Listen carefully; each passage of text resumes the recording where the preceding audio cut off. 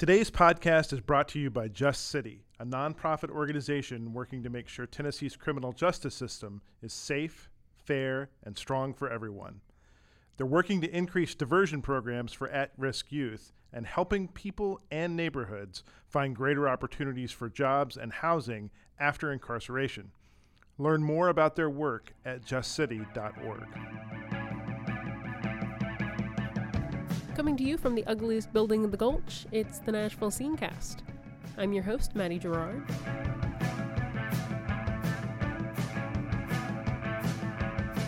Today we have Steve Haruch, a former Nashville Scene editor, in to talk about Columbus, a feature-length movie by Nashville filmmaker Kogonada. The film will open at the Belcourt this weekend. It's a movie that features a young woman in love with architecture who feels bound to her hometown, and a man who's in town to visit his ill father. The two meet, talk about buildings, and possibly fall in love. After that conversation, we'll have Ashley Brantley in to talk with Steve Cavendish about Chinese food in Nashville, and her experience at the new Chinese place, Tánsuŏ. As always, please subscribe to us on iTunes, SoundCloud, and Stitcher, and don't forget to rate us and leave comments. Thanks for listening.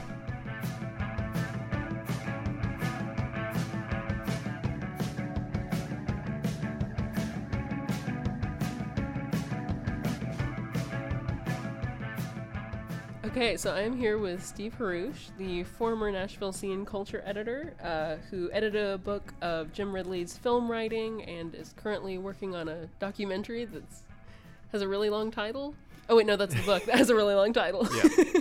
I don't know what the title of the movie is yet. Okay, but what is the title of the book? The title of the book is People Only Die of Love in Movies, film writing by Jim Ridley, and that will be out from Vanderbilt University Press in hopefully June of 2018. Perfect. And he also wrote our cover story for this week, which is about Columbus, a movie by Kogonada, a Nashville writer, write, produce, direct, all the things. All those things. Well, I don't think he produced. He was the writer and the director. Gotcha. So he is one of our native Nashvillian filmmakers. So could you talk a little bit about who Kogonada is? Because I don't think a lot of our listeners are familiar with them. Yeah, so Kogonada is, I think, probably best known to the people who know him already for his video essays, which he's been doing for a few years now, for the Criterion Collection and for the British Film Institute and other sources. And they are really, if you don't know what video essay means, so he'll take some aspect of either a director's work or a style of film and really kind of break it down in a way that really makes you think about it differently. So even though he's really editing existing film footage, it's really just reimagined in a completely different way. I think the metaphor I use in the story is that it's not like remixing a song, it's like building a whole new song out of samples of other songs. They really, I think, sort of transform the source material. So I think, and he's developed really quite a following around the world, really, for these video essays. And Columbus is his first feature film.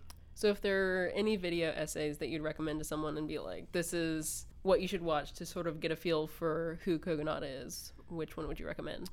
Wow, they're really all so good. There's one that's called What is Neorealism, which it follows this two directors editing the same film, and they were both released in different countries, which is really cool, because you see, like, it says, here's where this one stops the shot, and here it continues on for this long in the other version of the movie. That one's really cool. Mm-hmm.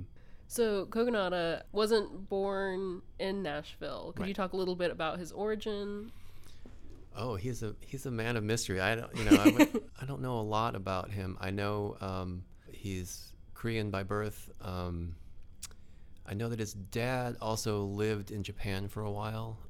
So that, and his dad has really tried to instill like a sense of his heritage into him. So, but aside from that, I don't know a lot about his personal biography, even though I've spent some time with him. Mm-hmm. I know that he lives here and that he likes it here. That's good.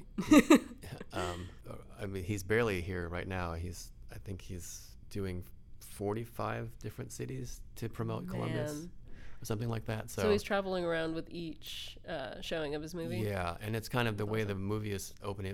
It opened in excuse me, in New York and LA first, and then more markets, and then so it's kind of on this rolling distribution. So like every weekend there's another place that it's opening for the first time. So Right. I think it's something like 40 or 45 Man. cities that he's supposed to be visiting. So yeah, if you're in Nashville trying to spot Kogonada, it's probably not a good time for that because he's barely here. Yeah, so let's go to Columbus now. Yeah. If you could just start with, like, before we dive into analyzing the movie, like a 1-minute quick summary of what it is. Of the movie? Yep. Okay. Well, it's set in Columbus, Indiana, which I'm sure we'll talk about more. There is a woman who lives there. She's a young woman. She's just graduated from high school. She's working at the local library part-time, and she really loves architecture, and she's really interested in it. I think the first time we see her, she's sort of rehearsing the tour, what a tour guide would say. She's looking at First Christian Church and sort of practicing what her lines would be. It's like, if you notice, the structure is asymmetrical but balanced. She's sort of rehearsing this. So there's her, and she has decided not to go to college because she thinks that her mom needs her to be there for her. Her mom is a recovering addict. And then the other sort of main character is this man, Jin, whose father is an architecture historian, and he's in town. He had come to Columbus to give a talk, and he suddenly falls ill. And Jin comes from Seoul, where he works as a book translator, just to be there with his dad. It doesn't say so explicitly in the movie, but I think that he's living in Seoul, but obviously from the way he speaks, he grew up in the U.S. Gotcha. And he and his father do not have a great relationship. Like his dad seems like he was really involved in his work, and maybe didn't pay as much attention to his son as his son would have liked. Right. So there's some of that. And Parker Posey is his father's protege of sorts, I guess. And so, yeah, those are the characters. They come together in this place that is full of like all this amazing modernist architecture. Right. And Jin and Casey kind of developed this friendship where she, I think, talks about architecture in a way that he's never heard anyone talk about architecture before. And it gets him interested in it, even though he's sort of hated it all his life because it's what took his father away from him. Yeah. That wasn't 1 minute, I'm sorry. So let's talk a little bit about Columbus, Indiana. It's a magnificent place, small town, but it has like 7 historical landmarks because of this gorgeous architecture. So Kogonada visited there before writing his script. Could you talk about the architecture there, sort of describe some things and how that influenced him? Yeah. So the way Kogonada told it to me was that he had been working on a script that wrestled with sort of these ideas of modernity and this and that. And he had always been interested in Columbus, Indiana as a place ever since he had heard about it. So he went to visit there, and he said that being in that place really sort of made all these different ideas in the script kind of come together, and he felt like it had to be set there. So J. Irwin Miller was the CEO of Carrier Corporation, which you probably know from air conditioners or, right? I mean, you've seen the name before, Carrier. So that was the big industry there, and he was really into modern architecture. And so he and his wife started a fund basically to attract modernist architects to Columbus. And so you have works by I.M. Pei and Eliel Saarinen and just all these names. Like continuing up, I think a lot of people hear mid-century and think that these were all built in the 50s and 60s, but because there are so many pieces there, they've continued to build there. So there's, I think the library where Casey works was designed in 1987 or something like that, and there's others that have been built in the 21st century in the modernist style. So yeah, there's 50 at least modernist projects. It depends on if you include like sculptures and stuff, but just from a purely visual standpoint, like having these as the backdrops for the movie is really kind of stunning. Absolutely. There's some shots where you look and you're not even sure what you're looking at first. Like, is this a window? And then you realize, oh no, it's like the giant interior of this church.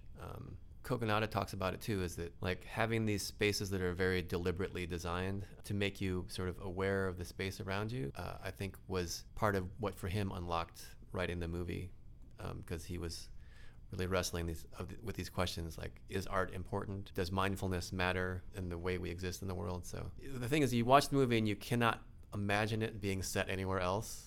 To think that he had been sort of writing a script and then gone to visit this place, and then those two things that come together is really kind of amazing. Yeah, this interaction of art and people. So we talked a little bit about Columbus as a place, but let's talk about the characters. So we have John Cho is one of our actors. In your interview with Kogonada, it seems that he was sort of struggling with funding because of the representation in his movie. Could we talk a little bit about that? Yeah, sure. It still kind of blows my mind the way this goes. So John Cho was actually the first actor who was cast in the film. So if you're like on paper, to me that means like, wow, like that's a big name to have attached to your production, right? Yeah. I mean, this is someone that was in Star Trek Beyond. Like this is, it's not like, oh, the Sundance crowd loves him. Like this is someone who's been in huge movies. Well, he has a fan base, a solid fan base. yeah, right. Yes, I mean, he's a star. I don't know what else to say, right? So he's the first actor attached to the film, and they go looking for financial backing for it, and really have people say just straight up, we don't want to back anything with an Asian American lead. We just don't think there's interest. I didn't ask Kogonada, can you tell me exactly how many times this happened? But it's definitely more than once. So, yeah, I mean, that continues to be a problem. I mean, that's something that other people trying to make films with Asian Americans in them will tell you.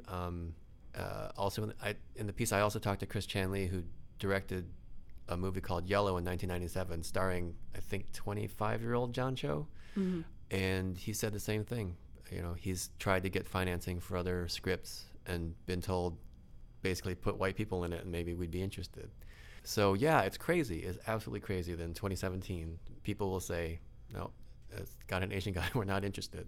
But that is the story of this movie, and it's a pretty common story for people who are trying to do this sort of thing. What I would add, and I think what Kogonada would want me to add, is that number one, there are people in the industry who are not saying this because they have any animosity toward Asian people, but just for them, it is an accepted fact of the money side of things, which is that it's not going to work as an investment. They just don't see the investment potential in it. Just as if you told them that a movie had, I don't know, I'm trying to think of some, imagine in your mind what you think is a washed-up actor who wouldn't help a movie make any money. Like that's the same thing to them. Like every actor has a $ amount next to them. Like this person will bring this amount of money to a movie, we think. And it's not so much out of any kind of racial animus. It's when they look at their chart, they're like, yeah, Asian guys way down here, we're not interested. Like we're only interested in investing things above this line. Which is hilarious because John Cho, I mean, you Google the movie Columbus and like all these articles pop up and then they're like, hot guy John Cho in this new movie. Like the world loves him, but yeah, I don't know. I mean, I think it is a weird movie in some ways, but then that would give people an out to say this movie's too weird for us. But in spite of that, people would say we just don't back movies with Asian guys in them. And the other thing that the Kogonada, after we talked about this for a bit, and he said, I do want to say that there are white people in the industry who are very committed to diversity. It's not everyone.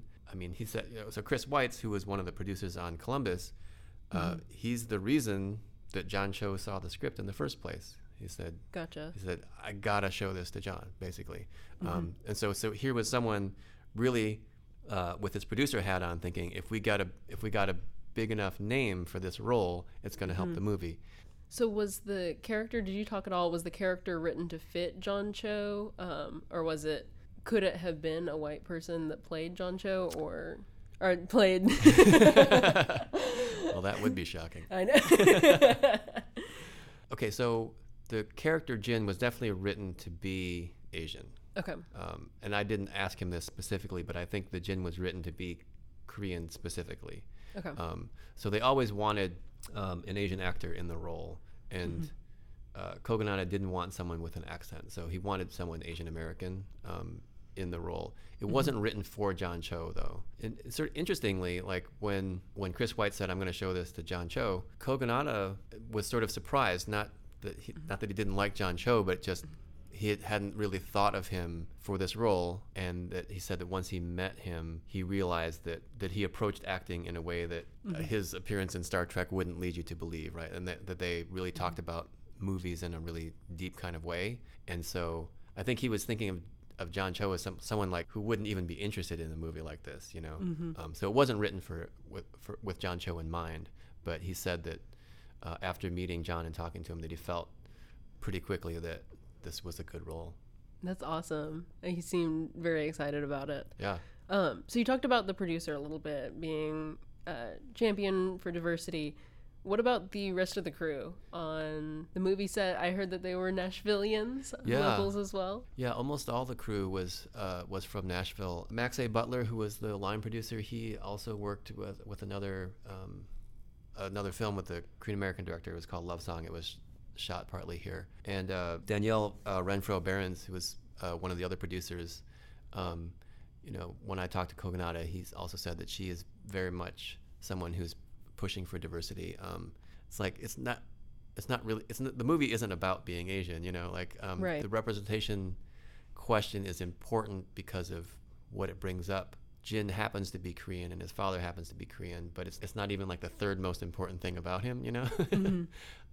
Sort of separating the conversation about how the movie was or was not financed, you know, from the film itself. You know, I think there's some overlap, but they're not really the same thing, because, you know, like the other thing too is that, you know, Casey, Haley Lou Richardson's character, you know, it's not like she's a secondary character to Jin. I mean, she's arguably more essential to the story than he is. So it's not, I mean, the story's not about race, but anything where you're telling a story about a kind of person who is not represented in movies very often, we have to talk about those things because that's part of the conversation around the film. But I think you can, to some degree, you can separate the film itself from that conversation, because it's not like Jin walks around thinking, why don't I see more Asian people on? And, you know, it's like, it's not. Yeah. That's not the. Like, we're just talking about buildings here. Right, We don't need to get into that. Yeah. Awesome. So what do you think that means for the rest of Nashville? I mean, is this like a start of a new trend? What do you think? For Nashville filmmaking. For filmmaking, yeah. I don't know. It's hard to say. You know, it's one of those things where obviously it's great that this movie got made with the Nashville crew, with the director from Nashville. At the same time, it's like it's kind of an unusual production in a lot of ways. You know, it's like I just never know with film, especially, like there are so many moving parts in a film that I just don't know what one film can do for a city's film scene necessarily. To a certain extent, I think it's easier for, say, like a rock band becomes popular, and then they can take their local bands out on tour with them, and then other bands become interested in playing in Nashville that maybe wouldn't have been interested in Nashville before. I mean, obviously, with the TV show Nashville here, like I think there's a fair amount of knowledge in the industry that, you know, like there are people here who can shoot, there are people here who can do sound, and that kind of stuff. When I interviewed John Cho, I said, were you surprised at all to see this sort of thing coming out of Nashville? And he was like, yeah, I guess I was. You know? You know, he said after he gave it some thought, he's like, well, yeah, I guess there's music industry. Yeah, sure, that makes sense. But I think his country music. Right, yeah. I think he was a little surprised. So if it changes that perception at all, then I think that would be cool. Yeah. Yeah. And to wrap up, what's next for Kogonada? I wish I knew. But there's something, right? There's something. Yes, there's definitely something in the works. So I saw this previous screening in New York, and he was there. He did a Q&A afterwards, and then I saw him out in the lobby, and I said, you know, I asked him how he was doing, and he said he was just so busy he couldn't believe it, and he said he had to stop saying yes to things, that he had just said yes to something, and he didn't really have time to do it, which I think is what he was referring to is this video essay that just came out from Criterion about the motif of doors in Besson's films, but I think that's what he was doing. Anyway, when I talked to him, he alluded to a second film, And I said, what can you tell me about that? And he said, I can't, nothing. He said, to wait in anticipation. Yeah, it's still in formation. But, when he said film and not video essay, so I'm assuming that he's working on something bigger than a video essay. And hopefully we'll hear more about it soon. But so he is working on something. I don't know what it is. Yeah, he's good at not telling you everything. Although we had lunch a little over a year ago, and they were just about to start filming on Columbus.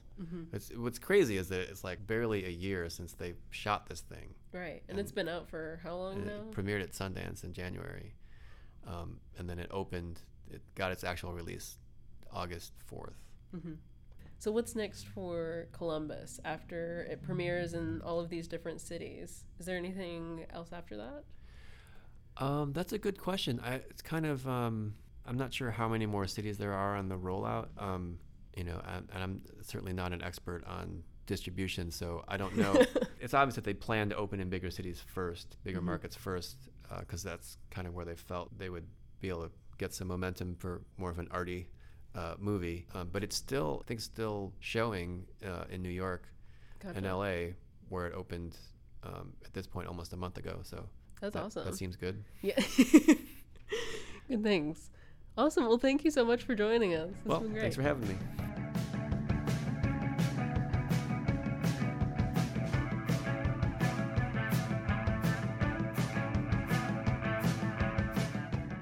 Readers' poll ballots are now open for this year's Best of Nashville contest. Vote for your favorite restaurants, businesses, people, places, events, venues, and more. Here's how it works. Go to NashvilleScene.com and sign in using Twitter, Facebook, or LinkedIn. You can submit one full ballot during the voting period, which is August 3 through September 8. Vote today.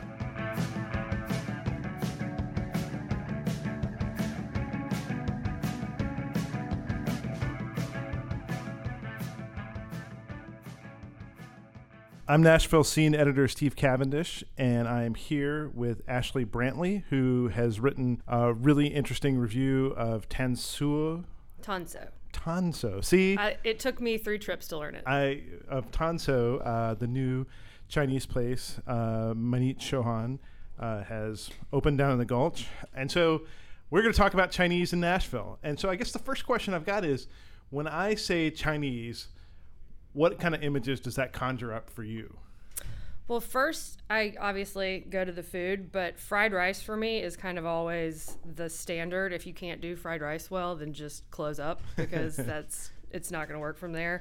But really the classic stuff, beef and broccoli, egg rolls, lo mein, hot and sour soup, dumplings, that kind of thing. And the main thing I like is getting the right mix of really starchy and saucy. So I like stuff fried crispy, lots of meat, lots of veggies, and lots of sauce.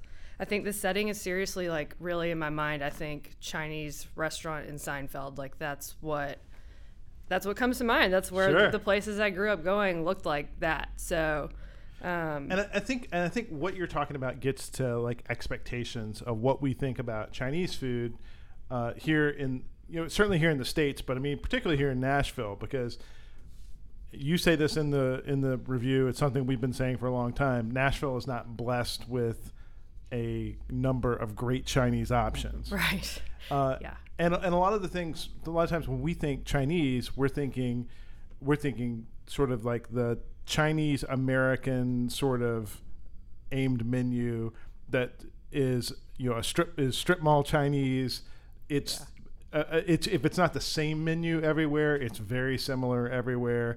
It's across a number of styles, so you'll have Cantonese and Szechuan and any number of different varieties in there, all just kind of thrown in and called Chinese. Yes. But it's not, Chinese is just not that simple. Yeah, I think it's everybody has a memory of what Chinese is to them, and it is largely the wide American version of Chinese food. So it's like whatever you grew up eating at sleepovers or whatever you ordered after a big night in college, that kind of thing is what you have in your mind. And so when any Chinese restaurant here opens, if they're trying to do something a little weirder or a little more specific, like Tánsuå's Cantonese, which I did not even know before I started looking into the review. I mean, that kind of thing, we don't have that sort of nuance here. We're all just looking for the good go-to place where we can pick up takeout. Sure. I think.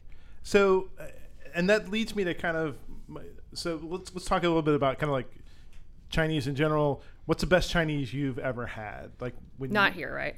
It could be from Okay. from anywhere. Okay. Because mine's not from Nashville either. Yes. The Namwa Tea Parlor in Chinatown, New York is my favorite. The first time I went there was 2 years ago. It was actually the first time I ever had soup dumplings. And the first day I had soup dumplings, I ate them for both meals that day because it was just such a lights-on experience. Because soup is my favorite food, and dumplings are probably top 10. So finding out there was this whole culture of mashing them together that I didn't realize till I was 32 was depressing and thrilling at the same time.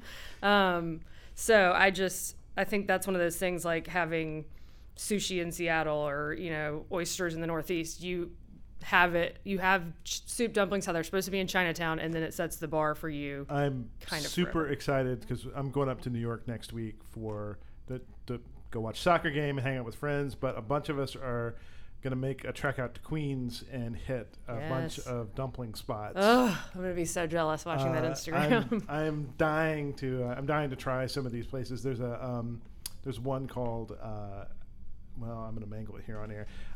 That's out in Flushing, Queens. That is just, I'm going to crawl inside this bowl. Oh, I'm sure. I'm very, very excited. Awesome. So where's yours? So mine is in D.C. There's a place called Maewa, which is kind of DuPont adjacent. Okay. It's like between DuPont and Foggy Bottom, if you're familiar with D.C. at all.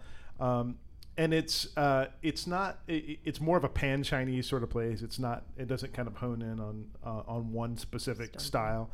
But there's a couple of dishes there that are just, that's my go-to. They have this garlic sauce that is like that perfect sort of blend of a little bit spicy, a little bit, just a tad sweet, but it's that deep brown, super rich kind of umami flavor.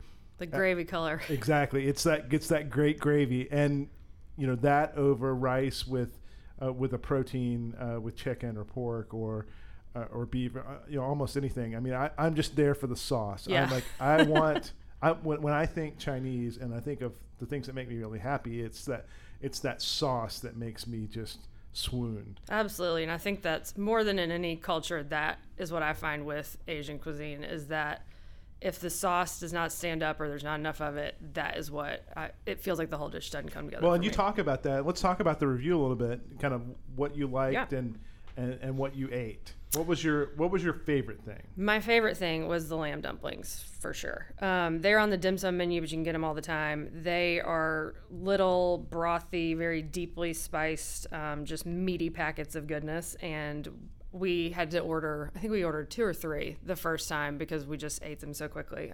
They've got a regular version of the shumai on the menu, but I don't think it's nearly as good. It's got fish, can't remember, it has some sort of dried fish on top of it that I actually think if they were mixed in, it would be a little bit better, but the lambs were lights out for anybody that was with us. The mapo tofu, which I had never had before. You had a great line in the reviews. You said mapo, which is roughly translated as... Yes, an old woman whose face is pockmarked, which I looked up after, and I'm glad about that because that would probably have dulled my experience a little, and I know why they don't explain what it means.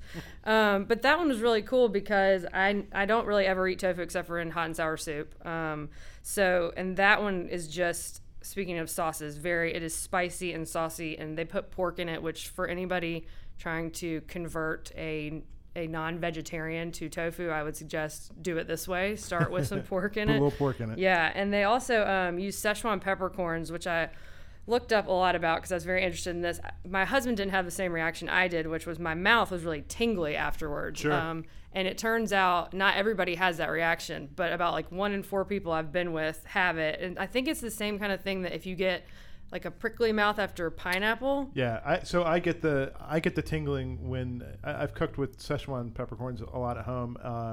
Unfortunately, now I have to cook for myself because my wife does not like them. But I find it sort of fascinating that sort of super tingly, almost like the sensation is almost as good as the taste. Kind of piece of it. Yeah, it was weird. I was like, "Are you getting this?" And my husband's sitting there like, "What are you talking about?" And I was like, "Oh, okay. Well, there's a whole thing happening over here that you may not know about." How was the duck? So the duck we did that on the third trip in. It is the whole deal where you got to order 2 days in advance. There are many confirmation phone calls that go into it before they will really prep you one. Do you really want this duck? Are yes, you really like going to show up and pay swear for to this me duck? You're going to eat this duck. So we did it. They bring it out. It's very much the whole experience, like the fajita sizzling thing you see at Chili's where everyone stares at you. And that's fun. I mean, it's a very festive experience. Then they take it back to the back and carve it.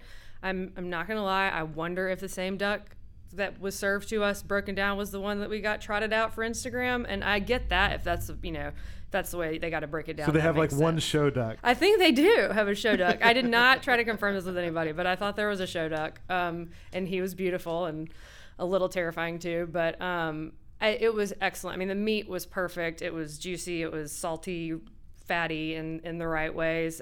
They do the 3 different servings, so it's just breast meat that you can make into little kind of tacos, but with crepes, which are great. And that comes, they do that with the cucumber and the dressing and all that stuff. And then they do breast with skin on, and then they do on pancakes, scallion pancakes. Those for me were a little soggy just because it's like they put the fat down on something that's already a little soft. But the meat itself was excellent and really, really tender. There's something you and I have talked about, and which you said was kind of confirmed by this meal, this sort of trend about clams around town. I mean, we're both big fans of the clams out at Nikki's Coal Fired, yes. and there's a couple other places too.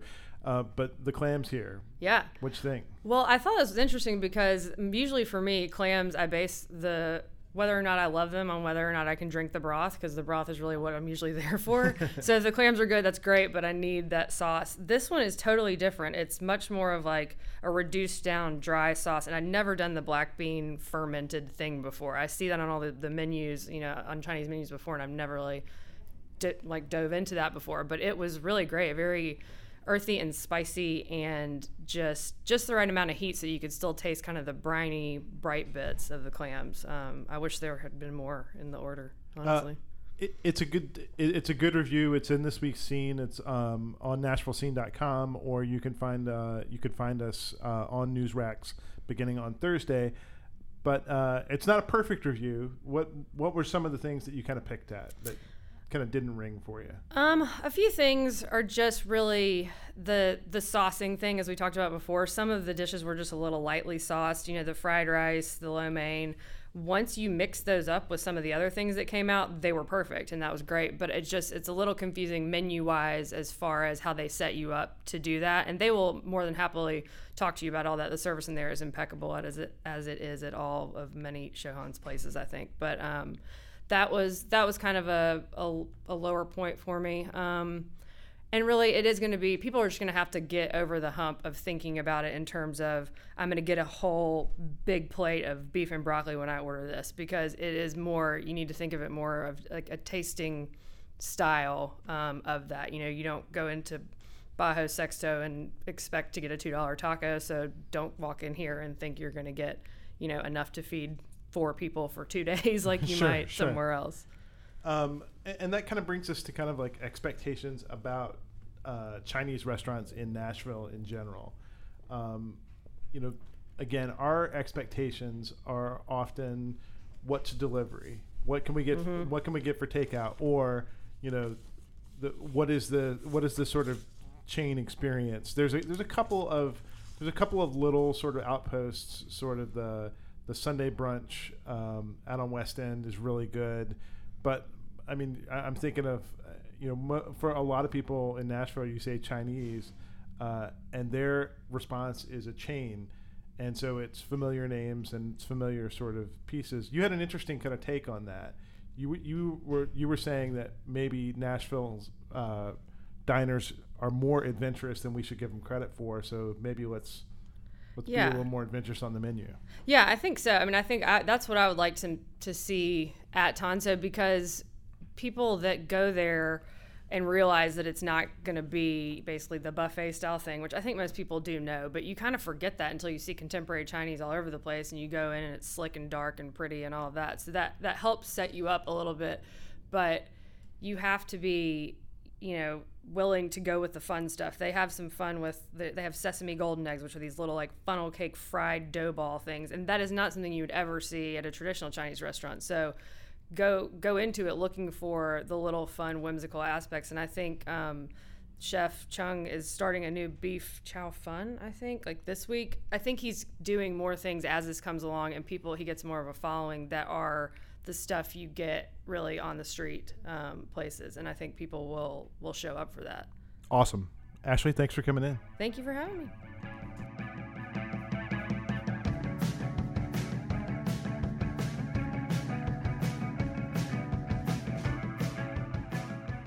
And a few notes. We'd like to thank Jeff the Brotherhood for our intro music. If you like the sound, check out Diamond Way from the We Are the Champions album. And finally, don't forget to pick up the Nashville Scene print edition on Thursdays, or check us out online on nashvillescene.com. You can subscribe to our weekly podcast on iTunes, SoundCloud, and Stitcher. And please drop us a rating or leave us a comment. Let us know how we're doing. Or subscribe and make sure you don't miss a podcast. Thanks for listening.